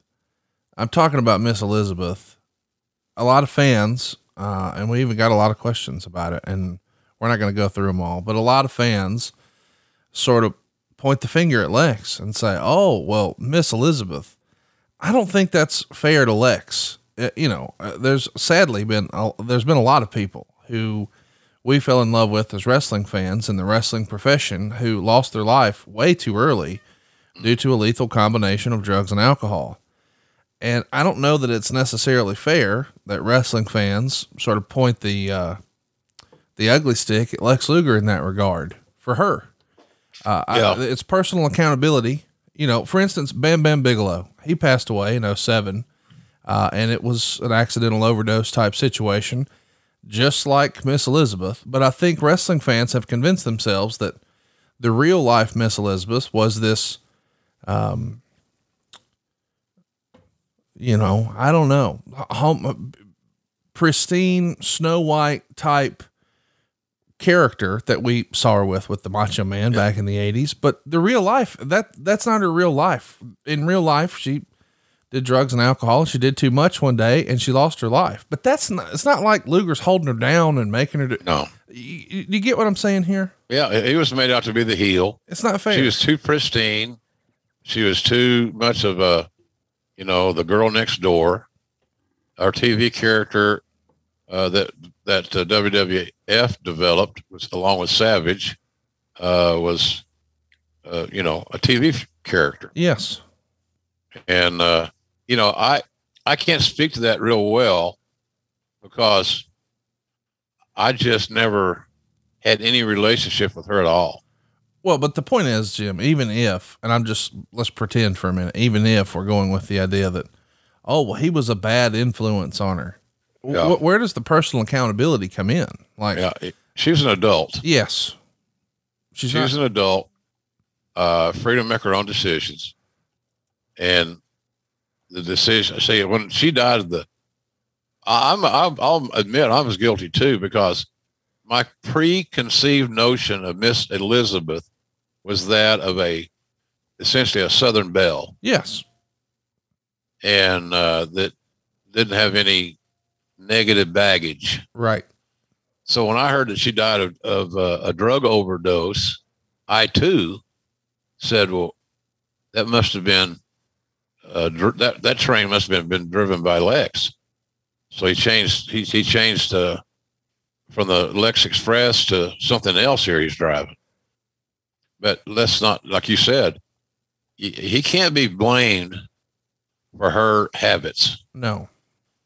And some people are probably listening to this are going to disagree with that. That's your prerogative, folks. I'm not going to hunt you down. Well, I mean, at the same time, if that's true, then, you know, is the difference that there's a romantic relationship? Because, I mean, can we blame Lex Luger for Bam Bam Bigelow's untimely death, or Big Boss Man's, or Rick Rude's, or Kurt Henning's? No. I mean, at the end of the day, these are grown. Elizabeth was 42 years old, and she made poor choices that caught up with her and cost her life. And it's sad, but it doesn't necessarily mean we should all blame Lex Luger. And I feel like he's been villainized for a long, long time on that deal. And I can only imagine from his perspective, no matter the circumstance, when you lose someone who is that big of a part of your life and it happens right in front of you, that's got to be god awful tragic. Yeah, it is. And it's not fair. Yeah. Not fair to have to live with that more days than not. So yeah, that's a good point. You bring up a very good point, Conrad. You know, she's got to be, Miss Elizabeth has to be held accountable for her own actions. If she was being manipulated to doing excessive amounts of life-threatening drugs and alcohol at the behest of her beloved Lex, might have a different story there. But we don't know that. Fans just created that narrative. You know what I mean? Oh, I agree with you. So bottom line is that she has to be accountable for her own actions, and people should stop blaming Lex Luger for Miss Elizabeth's death. Yes. And when they do that, they'll probably feel a little bit better about themselves. But no, there's no way in hell that I was one of those people though. I'm thinking, oh, Lex, I heard Lex is partying real heavy and all this good stuff. And so that's got to be a tie in there somehow, some way. So then instead of not really vilifying, but instead of putting the blame where it needs to be, it was a lot easier just to blame Lex. Because again, he had not embraced himself to a lot of people. And that's why one of the reasons he had his issues in wrestling was that he didn't get over. It was because he didn't connect to the audience. Lex Luger was not a beloved character. Miss Elizabeth was a beloved character. So you go to the bad guy. And the bad guy in this scenario, in the eyes of many folks, was the male of the Lex. So I don't know. But in the bottom line, putting a bow on this deal, he should not be blamed and be the sole cause of her issues. It's just not fair. And more importantly, it's just not accurate. Well, the story here is, drugs and alcohol in excess, like anything else in excess, is not going to end well. Right. He wound up getting a DUI in April of 2003. And then in May is when Miss Elizabeth left us. And when the police are there, they find all kinds of stuff, anabolic steroids, oxycodone, etc. And it even makes the Confidential program that the WWE was putting together at the time. It's like a headline story. They're looking for dirt, and boy, they had it. But, you know, playing the 911 call and all of that, I just felt like was in poor taste. Yeah. And it almost felt vindictive. for, hey, this is our receipt. Now, I know you're going to say, no, that's not true. And I understand that. But still, the guy leaves, maybe not on the best of terms. He doesn't come back. But here's a story where somebody who's not under our employ had something tragic happen. Well, let's exploit it. In hindsight, I wish the company wouldn't have played the 911 call. Can we agree on that? Yeah. But they're going to go back to it's a news item. And we're just reporting the news. But you're not a news company. You're a fucking wrestling company. I'm with you. I'm not defending them in that respect whatsoever. And they took some liberties, no doubt about it. And I'm sure there was some vindictiveness involved in this. I mean, the embarrassment of walking out of WWF and then showing up on your rival's television show unannounced, unknown to you, was hard for some folks at WWF to get over. And I'm sure included at the top of the list was Mr. McMahon. Well, let's talk about Lex's legacy. But before we do, I want to ask, because this is the question everybody wants to know. Why do you think Lex Luger's not in the WWE Hall of Fame? Some of those things we just talked about, the embarrassment he thrown on the company. I believe he will be. I believe so too. I believe that Lex Luger will be in the WWE Hall of Fame. I think it'll be a popular decision when it occurs, because he'll be allowed in his 2 or 3 minutes he's allocated, which we've talked about before is ridiculous. Don't induct so damn many people. Have a manageable number of people, and so that they have the appropriate time, using common sense and logic, to tell their story. He's got a hell of a story to tell. So I believe that Lex will be in the WWE Hall of Fame at some point in time. That's just my take on it. I don't have any insider knowledge and all that good shit. I haven't talked to Dave or anybody else about it. It's just a matter of, I think cooler heads will prevail at some point in time, and he'll be inducted. But I think it's the burning of the bridges, how he conducted himself on his exit, things like that contributed to him. But if you want a story, Conrad, if they want to tell stories and they want a visual, because Lex, obviously, thank God, still alive. Here's a guy that'll be rolled onto the stage to tell his story. He's in a wheelchair. So if you're looking for a story, this could be a great story. Tremendous. And a story of success, because Lex found true happiness in his faith. And many heathens don't give a shit about faith to any degree. So I think that he'll be in, and I think it'll be a great induction. I truly believe that. I think it'll be great. So we'll see. But I think that some old wounds just don't heal as quickly as others. And when you embarrass the company to some degree, and look, here's the thing. Let's put the Warrior in. Yep. So I don't know that Lex did anything any more egregious by a long shot than the Warrior did to WWF, WWE. Yeah. And they still have that Warrior Award? They do. So, and we're not debating, you and I are discussing Luger going to the Hall of Fame. Seems like a no-brainer. It is a no-brainer. I'm with you on that. And I hope that it doesn't happen posthumously. Me too. It won't, Conrad. I don't think. I think Vince is smart enough to know that he doesn't like posthumous inductions. And I think that, I don't think he likes wheelchairs on the stage either. He might not, man. He might not, but it's a story. It's a real story. Yeah. That he didn't write. Right. And so I don't know. But deserving tenure, I just think there's a lot of reasons that you would do it, but we'll see. We'll see. Let's say this though. We've talked about a little bit of negativity in a dark place in Luger's life, but I want to hit the reset. His book, Wrestling with the Devil, and his appearances, you got to go out of your way to see and meet this person. He's a special human being. He's turned his life around. He's pulled the nose up. I realize that he has some physical challenges, but this is still very much a success story.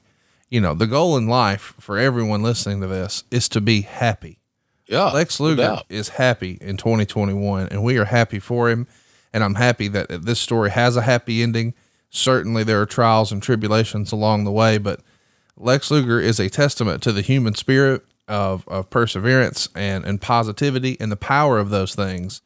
And I'm glad that he's with us, and I hope that he gets his moment on stage real soon. And I want to ask you, Jim, you know, in terms of his legacy in wrestling, what do you think that will ultimately wind up being? Will it be the WCW run the first time? Will it be beating Hogan on Nitro for the world title? Will it be, you know, the Lex Express? What do you think he'll be most remembered for? Interesting question. and there's a lot of right answers probably on it. I equate it to, I don't know if you remember a football player that went to Oklahoma named Marcus Dupree. I do. From Philadelphia, Mississippi. Arguably the greatest high school running back in history. He went to OU and got with the wrong people and got influenced to transfer and all this other shit. So he transferred. They did a 30 for 30 on Marcus. Yep. And it was called something along the lines of the greatest story never told, or something along those lines. And I kind of think that's what we are here with Luger, in my view. The best that never was. Yeah. Yeah. That's it. Yeah. The best that never was. I kind of get that feel with Lex. Had everything. Look, size, demeanor, athletic ability, all these things. But it never happened. And on our first show we did on this, and so if somebody's watching today and hasn't watched part 1, there's a lot of errors in booking with Luger. Yeah. And you get him right to the altar, and then the wedding's off. More than once. He got left standing at the altar many, many times. I think that affected fans' confidence in him. And I think some fans are smart enough to know that if they didn't go all the way with him for some tenure, something believable and realistic, there's something wrong here. And so I think that's where I would say his legacy is the greatest that never was. Well, and we hope this was a good experience for you. I love talking about Lex Luger. I think he's one of the great stories in professional wrestling, and I'm glad we got to do his story justice, or at least I hope we did. We're going to be back next week with another great episode of Grillin' JR, and we're going to tell you all about it. But first, I think it's time we talk about grilling season, because it is upon us. Of course, we did this show sort of right before 4th of July to get you in the mood for the Lex Express. But around these parts, Jim, the 4th of July is all about grilling. And whenever I'm firing up the grill, I immediately come inside, open my cabinet. It might as well just have a black hat on the damn cabinet. It's all your products from jrsbbq.com. Well, I appreciate that, Conrad. It is a grilling season, like you said, for many of us, with our history, our heritage, how we were raised, what our moms and dads enjoyed doing with us. You know, that was a way of entertaining people in the South. You got to eat. Yeah. A brother's got to eat, Conrad. You and I have both heard that plenty of times. I use that as an excuse. Hey, brother's got to eat. And so I'm a big believer that there's a lot of benefit to grilling with family and friends and buddies and neighbors and all those type of things. And so we've tried to accommodate everybody as best we can with our customer service, which I take great pride in. And it's jrsbbq.com is where you can go to look. Don't cost nothing to look.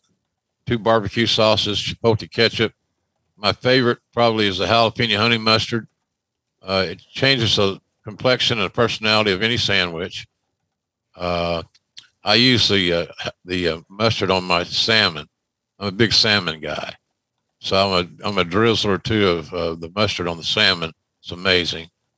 And as we said, I think I mentioned this last week, we've been out of our seasoning.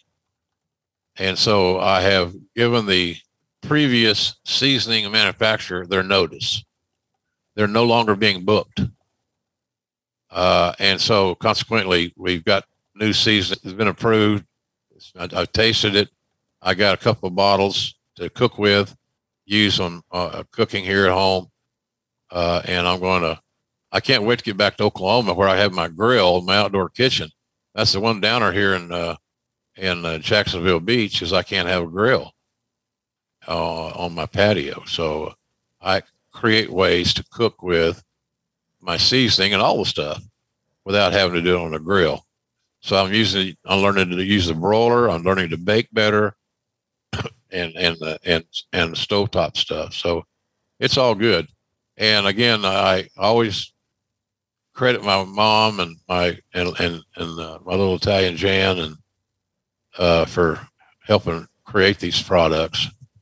And I know that they'll both be proud of the fact that we're doing the business the right way, and we're hopefully making folks happy with what we're doing. So prices are fair, customer service is great, and I just hope people give it a shot. It's great for gifts, all these things. You know, I think we sold I think I told you this before, somewhere in 7,000 or 8,000 bottles of seasoning. It's a lot of last sauce. year. Yeah. And it overwhelmed the manufacturer. So I got a manufacturer now that we've tweaked the recipe. It's better, a lot better.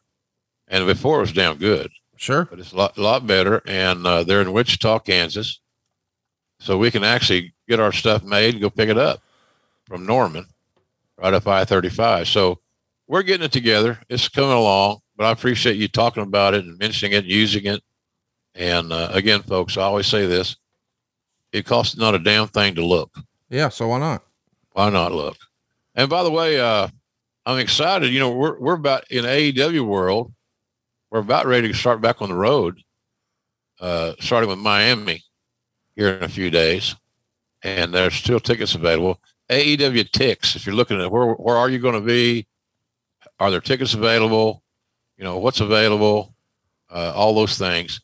AEWTix.com has all those answers. And we're going to kick it off our getting back on the road.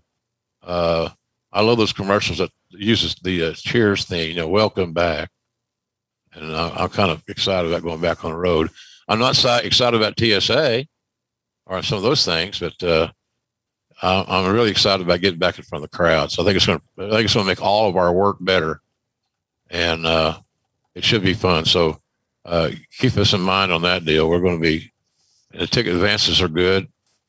Charlotte's good. Houston's good. Austin's almost sold out. Dallas is really good. So it's going to be fun to get back out there and see the signs and see the fans and listen. And they're so motivational. It's some cool shit. So anyway, life is pretty good in my world, Conrad. I'm very blessed. And we're blessed to have you. I don't deserve it, but I'm very blessed. Well, we don't deserve you. We're excited to have you and visit with you every Thursday here on Grillin' JR. We'll be back next week talking about another big moment in Lex Luger's career, Great American Bash 91. A lot to unpack here, as a friend of mine likes to say. Ric Flair's walking out of the company. He's on the poster. He's supposed to be challenging or defending his title against Lex Luger, but it's not going to happen. Instead, it winds up with Luger and Barry Windham in a steel cage match for the world title, but they don't even have the world title. It's a mess. It's WCW in 91. We're going to be back next week talking about it, and tell a friend to hit the subscribe button and tell them about your favorite new podcast, Grillin' JR, with the voice of wrestling, Mr. Jim Ross. Baby needs new shoes, baby. And Brother's got to eat. And we're going to do Brother's got to eat. And we're going to do some of that next week right here on Grillin' JR with the voice of wrestling, Mr. Jim Ross. Thank you, Conrad. And today your cheeks were especially prolific. Thank you, my sir. boy. Have a good week, everybody. Take care. Have some fun. Laugh every now and then. I'm trying to laugh, but whatever. Thanks, Connie. See you guys. Hey, everybody. This is Dan Bespris, host of Fantasy NBA Today, a daily fantasy basketball podcast. We cover every box score from every game, every day. Plus bonus shows on buy low opportunities, players to stash, schedule analysis, and really anything you could need to smash your league into deliciously tiny pieces. Catch the Fantasy NBA Today podcast, part of the Believe Network, on YouTube or wherever you listen.